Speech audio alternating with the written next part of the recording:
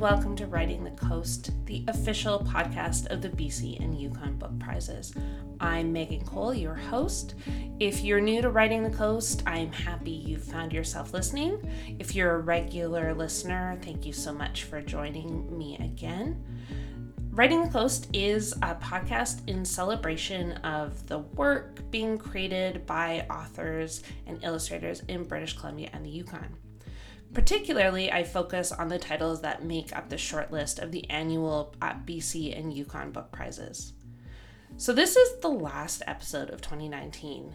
I feel like I need noisemakers or something, but here we are, the last episode. It came quickly because we started late in the year, but I feel like we've packed so much in, and I've just had such a great time doing this podcast so far. I've learned so much from these talented people I've had the privilege of speaking with, and I feel lucky that I get to spend just this little bit of time exploring their work and learning a little bit more about them.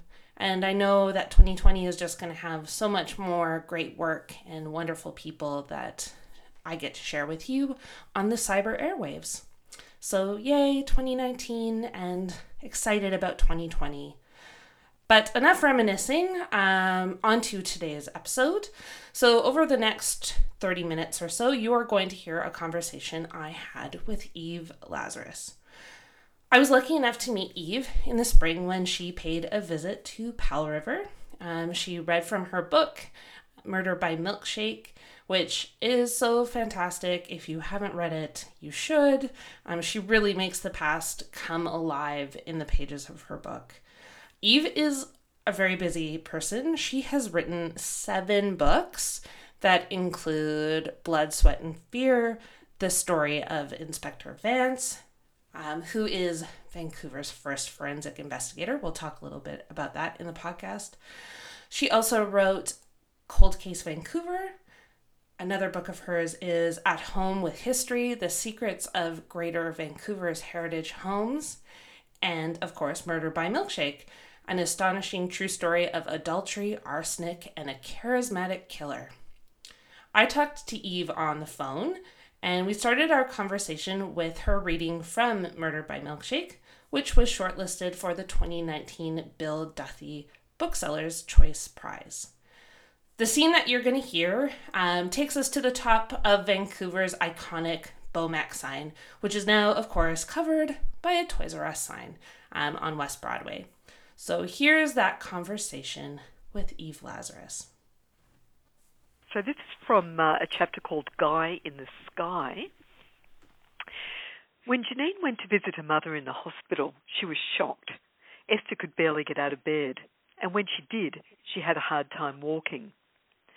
We were trying to get her up and walk her in the hallway, and she said she couldn't feel her hands or feet. She kept rubbing her fingers, said Janine.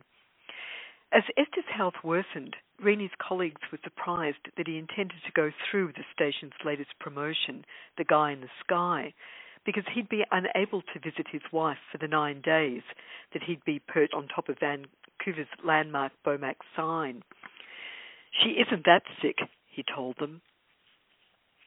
I begged him to scrap the promotion, said CK&W's sales manager Mel Cooper. I told him to spend his time with Esther. Reni said we had an obligation to the sponsor and that the show had to go on. I thought it was terribly callous, but most promo guys were a bit crazy. Reni's personal life was spinning out of control.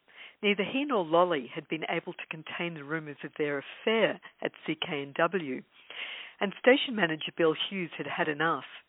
He told their immediate supervisors to fire them both. Lolly was allowed to resign, but Reni used his wife's worsening health as an excuse and talked his way back into his job. Hughes agreed it would be unkind to drop him. As soon as Esther recovered, Hughes said, let him go. With his wife still in hospital with an unknown disease, Reni's colleagues in the promotion department were puzzled that he still intended to go ahead with the Guy in the Sky promotion. Reni was as always short of money, and the promotion paid a bonus over his regular salary. It had already been extensively advertised on CK&W, and billboards had been placed around the car lot. Beaumac hired a Pinkerton guard to stay near the bottom of the sign, not only to keep people from trying to climb up the scaffolding, but also to make sure that Rennie did not come down. Jimmy Patterson had commissioned the Bomac sign in 1958 from Neon Products, a company that he later bought. It was a 20-metre tall sign with orange and red letters that spelled Bomac, and a transformer powerful enough to illuminate a city block. And on June 4th, 1965, 10 days after his wife entered Vancouver General Hospital, Rennie Castellani climbed to the top of the Bomac sign. The idea was that he would live in a station wagon that was perched on top of steel scaffolding beside the sign. He vowed not to come down until every last car in the lot was sold. The station wagon was equipped with a telephone and a direct line to the station, bedding and a chemical toilet.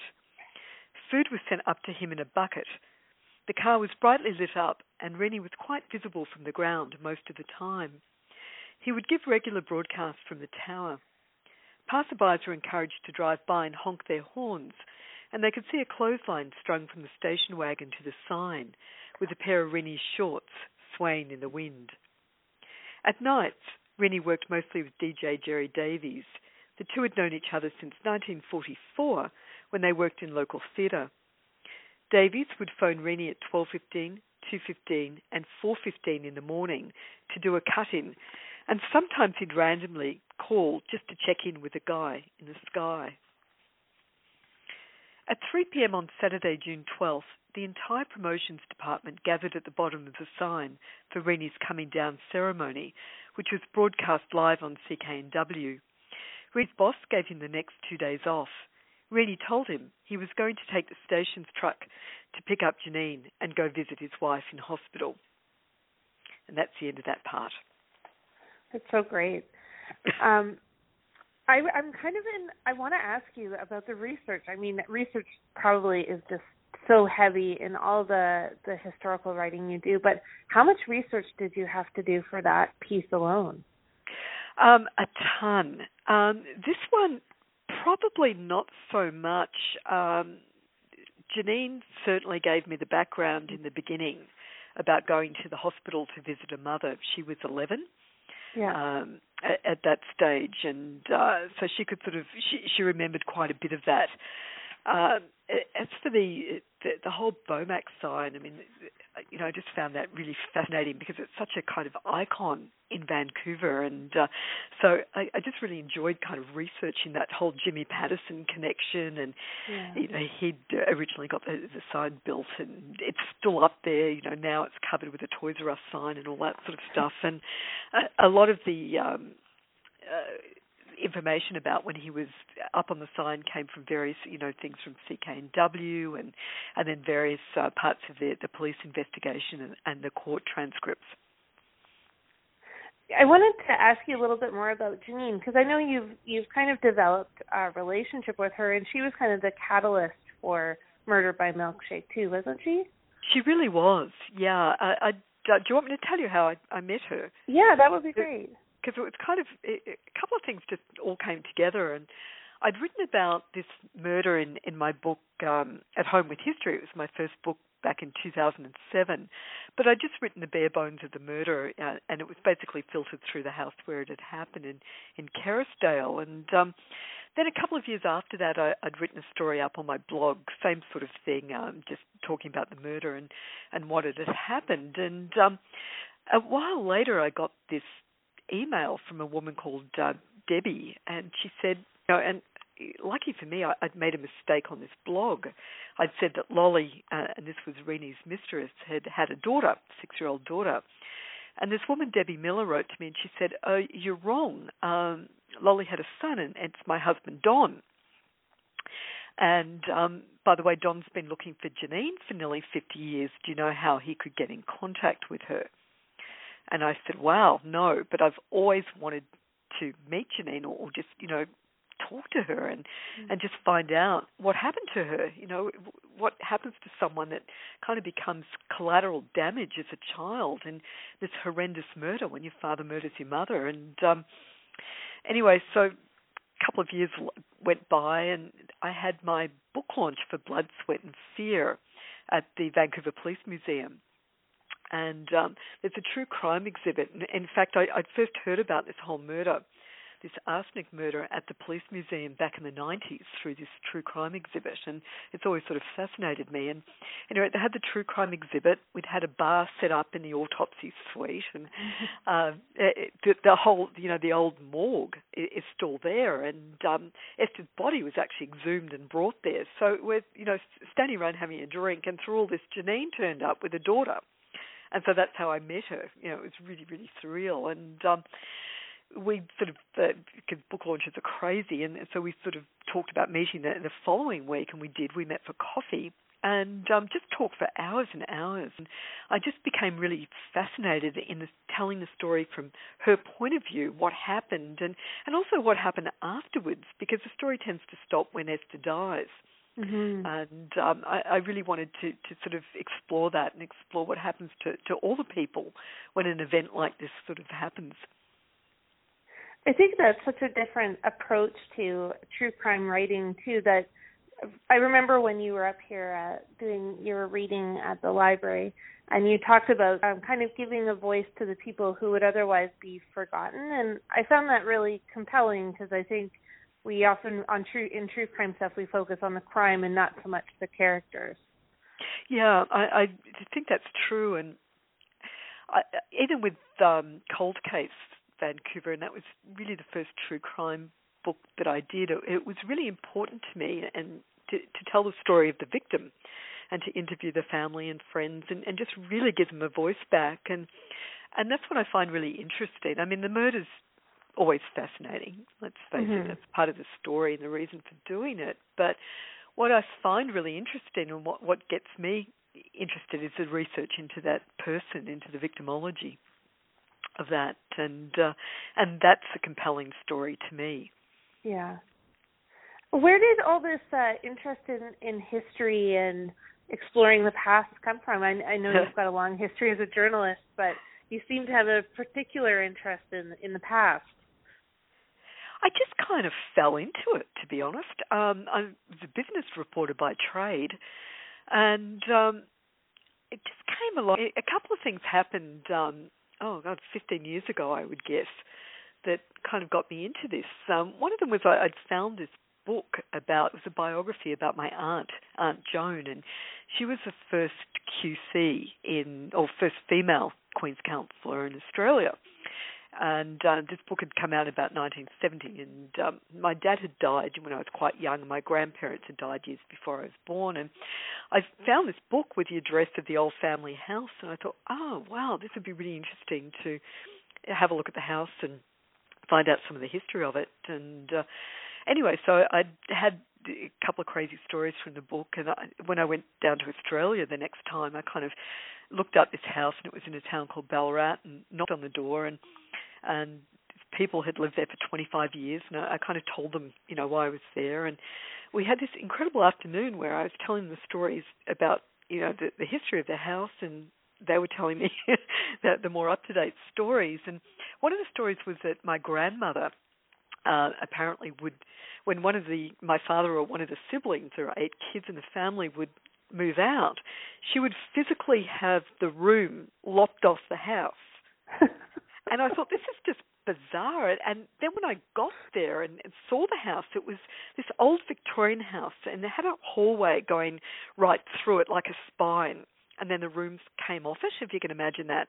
Yeah. And it was quite large and rambling and sort of this country kind of way. And when I told them this, they just started laughing and said, come with us. And they had this door that they opened it and it went nowhere. And they said, you've solved this 25-year-old mystery that we had. We had these doors that went nowhere and we couldn't figure it out. And we kept this one because it was just bizarre.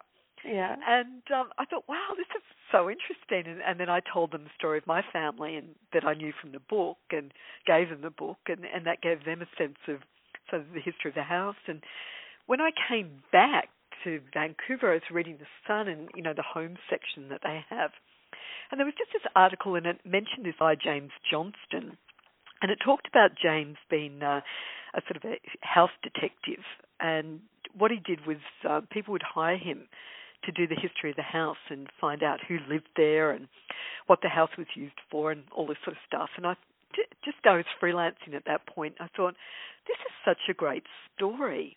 And so I called James up and I said, I'd really like to write about you, what you're doing. It's really interesting. And he said, come on over. I'll give you a tour of Strathcona. And it's the area where he lived. It's, Strathcona, it's just kind of wedged between the downtown east side and Chinatown. And I'd never been there before. And it's just this gorgeous neighbourhood of heritage houses and all this sort of stuff. And, James took me for a walk through the neighbourhood, and he'd point out this house and say, oh, that was a bootlegging place, and this house was a brothel, and this house had this corrupt cop, and this house was, Chinese sausage factory. And every house had this story. And I just fell in love with this idea that a house has a history or a genealogy, kind of like a person. And that if you could tell these stories, you could find a lot about history. And to be perfectly honest, I had absolutely no interest in history before this. I'd come to Vancouver in mid-'80s, and it was kind of like this,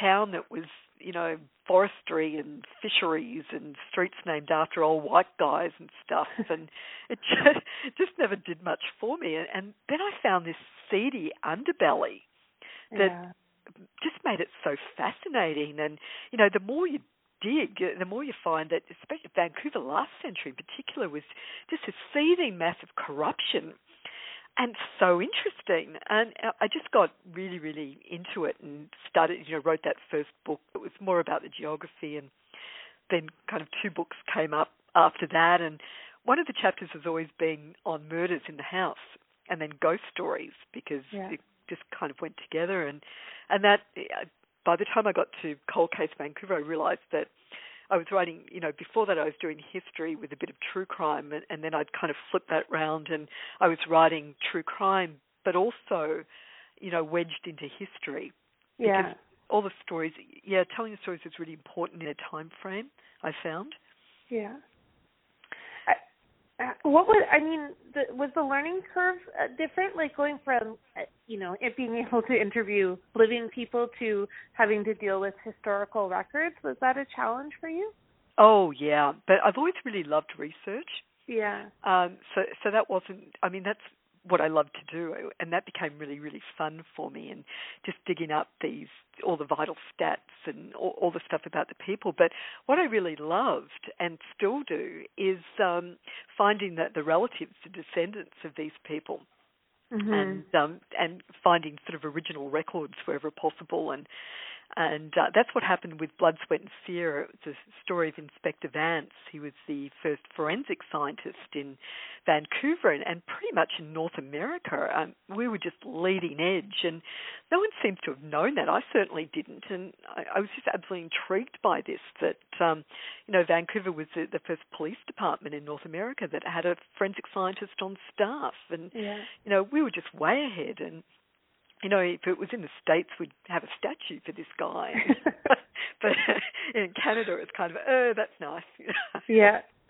And but when I was researching that, the police museum had a bit of information, but not very much. And I was able to track down one of his grandchildren initially, and then many more. And one of them had told me, she said, well, when I was helping to pack up my grandfather's stuff in the 60s, and she was, quite young, there are all these boxes that he'd brought home from, work with crime scene photos and, diaries and all this stuff. And I said, oh my God, this would be so fantastic to get. And she said, oh, yeah, it's probably been thrown out 60 years ago, sort of thing. This is the early 60s. And so by this time I'd had contact with a number of the grandchildren. I just sent around emails, just, begging and just sort of saying, could everyone just check their attics and their garages and their basements and just see if anything might have survived? Yeah. And it did. They ended up turning up 7 boxes in Gabriola Island in one of their garages. And it was marked old clothes or something, right, and been there for years.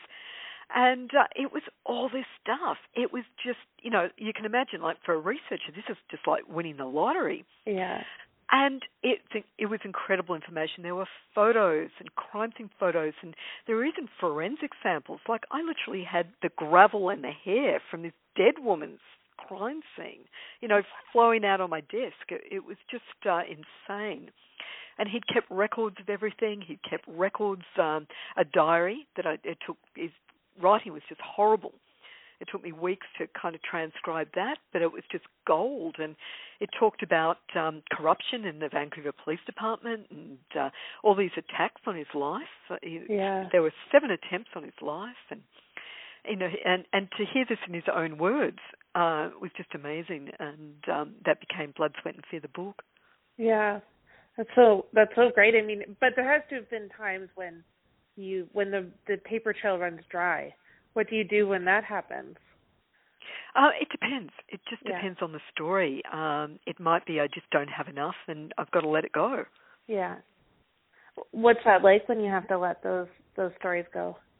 Well, it's funny. I'm doing what at the moment Arsenal Pulp Press are publishing a book that's kind of based on my blog, but I'm doing sort of updating some of the stories on it that I'd like to include and just writing a whole bunch of new ones. And there's some that I've realised just aren't going to work, and it just kills me to drop them. Yeah. But it's like, killing your babies, I guess. Yeah. You just have to let it go. Yeah. What was it about Inspector Vance that really, I mean, obviously the fact that he was the first forensic investigator and in Vancouver and possibly even North America is fascinating in itself, but was there more that kind of really drew you to that character? Yeah, it was just, and this is going to sound really bizarre, but sometimes I feel like these dead people are kind of tapping me on the shoulder and saying, could you write about me? Yeah. And there was one, it was Jenny Conroy, was murdered in North Vancouver in 1944, and her body was dumped in West Vancouver, and her story is the first story in Cold Case Vancouver. And when I was researching that story, I was reading some of the newspaper clips, and it talked about the crime scene and how they'd had to bring Detective Walter Mulligan and this Inspector Vance over to the crime scene to process it. And I presume that it was during the war and they were probably short-staffed or whatever. But I was reading this article and it talked about Inspector Vance was actually a scientist and his job was to do the forensics on the crime scene. And I thought, oh my God, we were doing forensics in 1944. How fascinating is that? And that sort of led me to the police museum. And it turned out that he'd founded that building in 1932 and been given his own department and all that sort of stuff. So that to me it was really fascinating, and it became like, how could I not do it? And one of the weird things was, I was talking about these boxes that we turned up on from Gabriola. When we brought them back, we opened the first box, and the thing on top was an envelope, and it was marked Jenny Eldon Conroy, murdered 1944. And it was all the crime scene photos and her forensic samples and everything that was in this envelope of this unsolved murder. Like, Vance had been bothered enough by not being able to solve this murder that he'd brought everything home with him when he'd retired. And to me, that was just really freaky. Yeah. That over, 70 years we were both really, focused on this one murder. Yeah. So how could you not write it? Yeah, exactly. Well, and I mean, when you share that he had 7 attempts on his life, and all those things, it just exactly. How could you not write about him? Yeah. Something that I kind of thought of as I was thinking about your books and the transition from writing the kind of house histories to the true crime is that there was a interesting way that private and public kind of, because homes and crimes, especially against spouses, I'm sure for a certain time were kind of, private domain and everyone turned a blind eye. Did you ever run into people not wanting to talk about what had happened in their families as you were doing research? Yes, with the unsolved murders, yeah. Yeah. Actually, I was surprised how many did want to talk about it. because, I mean, this is the most horrendous thing that can ever happen to you, and even if it's been 20, 30, 70 years, as in one case, it doesn't get any better. I mean, this wrecks whole, families and it's, in some cases, communities. So I was actually surprised by how many people, were willing to tell me everything, basically. And it was a way of remembering their relative or friend, but also by trying to make it fresh again and hopefully put, new eyes on it. And, the wish is always that these will become solved.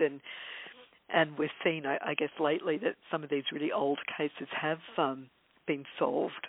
So, yeah, but I did get pushback, and I wasn't surprised by that. And I dropped a few of them because the family didn't want it in. And it certainly wasn't my intention to make things worse for them. So, yeah. How do you deal with it personally when you're writing about some of these, really horrific events and things that have happened in people's lives? I've been a reporter for decades, and I guess I'm pretty good at compartmentalizing things. Yeah. When I was working for the Vancouver Sun, we'd have to cover some horrendous thing, and this would be something in my normal life as a mother with kids that I couldn't even look at. It would be so horrible. But as a reporter, you just go out and you do it. Kids died, you're covering that, you're talking to the parents or whatever. So I think I can do that fairly well without being cold about it. But, yeah, I think you have to. Yeah. It's like, you hear ambulance people and things that witness these horrific accidents that can just sort of, I don't know, I guess they shut off or they make jokes or they do whatever can possibly get them through that. Yeah. But I'm sure the stories linger with you, too, especially when you're working on a book-long project compared to an article. They probably nag at you in a bit of a different way. Yeah, well, this book with Janine, because I got to know Janine so well. I mean, she was pretty well with me every step of the way. And this was such a strange story because it was, 1965, and she was 11 back then. And she'd basically lived the rest of her life with never talking about it. Yeah. And never really grieving her mother. And this book was a way for her. And she nothing was off the table. She was incredibly brave in this process. I mean, she talked about everything. And so that was, I really felt a huge responsibility to do it right for her and her family, as well as, tell a good story. Yeah. Did you feel a bias towards Reaney when you were writing about him? I remember you saying that, everyone thought he was such a great guy and so charismatic, but of course he did it. And so does that ever kind of, you think these people are just so rotten? Is it hard to write about them sometimes? Yeah, he was, I remember when I first talked to Janine and she was convinced he was guilty, but not until she was in her 20s. So, she went through a long time believing he was innocent, as you would as a child. You wouldn't want to think your father murdered your mother. Yeah. And then found out he wasn't. And when I started looking into it, all the evidence against him was purely circumstantial. And some of it just didn't make a lot of sense to me initially. And I remember saying to her, look, I'm not going to demonize him. I'm just not sure about this. I need to read everything and the police investigation, the court transcripts, and talk to people and all of that sort of stuff. And fairly early on, I was convinced that he was guilty. And so that made it a bit easier to write. Yeah. But I was also, because he was such a psychopath thing, over-the-top kind of character, all the focus has always been on him. And, even my reading today, sort of the focus was on him on the Bomax sign and stuff. Yeah. But I really wanted to try as much as I could to give Esther back some kind of voice. And I really did that through Janine because there weren't many people that remembered her that could talk about her. So I was trying to get a sense of her mainly through the, friends talking about her at the time of her death through police statements and court testimony and stuff like that. But, yeah, it was important for me to sort of play him down a bit and let her voice come out. Yeah. So when you were here the last time, you had just started your own podcast. How's your podcast going? I did. I did it on Inspector Vance, Blood, Sweat and Fear, and I just did 12 episodes, and I had an insane amount of fun. It was so much fun, and so different because I had to rewrite everything, so it was for the ear. Yeah. And I've never done that before, and that was really challenging, and I kind of wish I'd done this years and years ago because I've now started reading things out a lot more, and it's better. Yeah. Better writing and stronger and, more into scenes and things like that than just, copying someone's dialogue. And, it was great. Yeah. I had to learn Audacity, the software, and, you'd laugh if you saw my podcast studio. It's my office, and I got a Blue Rodeo mic and a headset from Amazon. And I've still got it in my office. It's down now, but it's this really colourful beach umbrella. And my husband stapled this comforter over the top as a baffle so I could move it around the office with me. And that was my studio, but it actually worked as long as I didn't interview anyone on Tuesday on Garbage Day. Yeah. It was okay. But I did have a really bad interview with the garbage trucks outside for 10 minutes. But I couldn't baffle. Nothing worked on that one. But it's fun. Yeah, it is fun. Are you thinking you'll do another one for another book? I probably wouldn't do one just myself again. No. Like I just wanted to do everything and just figure it out. And Blood, Sweat and Fear lent itself really well to it because it was an older book, and a lot of it wasn't people, although, because I wasn't brave enough to do interviews straight away. I wanted to work up to that. So by episode 5, I felt brave enough to interview people, include that on there, and that worked out really well. I started interviewing sort of police and prosecutors, and in one case it was a domestic violence death, and interviewed sort of a domestic violence person now to find out what had changed in 70 years, and sadly it turns out not much. But that gave it a lot of contrast, and one of them was the 2 officers that were gunned down in 1947 on the job. Yeah. And I was able to interview a former deputy police chief from Vancouver Police Department about how that wouldn't happen now and what they've put in place to stop things like that. And it just made it really interesting for me to do that, and it's just really fun. And one of them was another case that was a woman that was murdered during the Second World War years on English Bay. And I got a former prosecutor, criminal defence lawyer, to come and talk about the strategy that the lawyer had used. So that was fun. Yeah. It sounds like a lot of fun.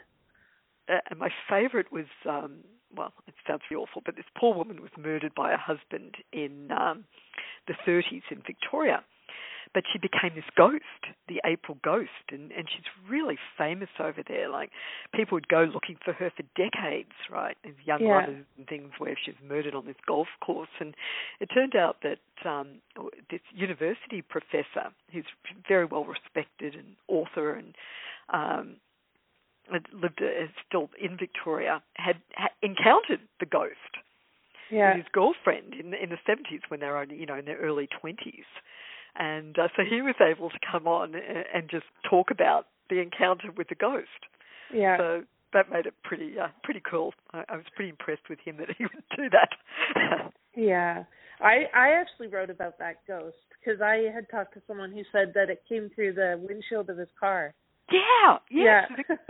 Oh, isn't that funny? Yeah. Yeah, it's really well known, isn't it? Yeah, it is. It's really well. All Victoria just has so many great ghost stories. Oh, and they love their ghosts. They just embrace their ghosts. Yeah. In Vancouver, we're just worried they're going to bring down our house prices, right? No ghosts here. We don't have any ghosts. What are you talking about? No ghosts. When I was researching my Victoria book, I'd go around to houses to do their gardens or something, and they'd say, "Oh, are you here about the ghost?" And I'd say, yes, I am. Yeah. And I'd get this great ghost story. So that became kind of fun to do. Thanks so much to Eve for joining me on the podcast. If you have not visited Eve's website, you should, because you can find out more information about her podcast there, as well as her very popular blog, Every Place Has a Home. Thanks to you for listening and supporting Writing the Coast. If you're interested in learning more about the BC and Yukon Book Prizes, be sure to visit the website bcyukonbookprizes.com. You can also find the prizes on Instagram, Twitter, and Facebook. To make sure you're getting all the new episodes of the podcast or to listen to past conversations, subscribe wherever it is that you enjoy listening to podcasts. In the new year, on upcoming episodes, you will hear more wonderful authors and illustrators, including Daryl J. McLeod, Kathy Page, Harley Rusted, and many more. So until we meet again, I hope you have a happy new year and enjoy some time cozied up with a great book. That's how I hope to spend some of the end of 2019. So happy new year, and thank you for spending some of 2019 with me.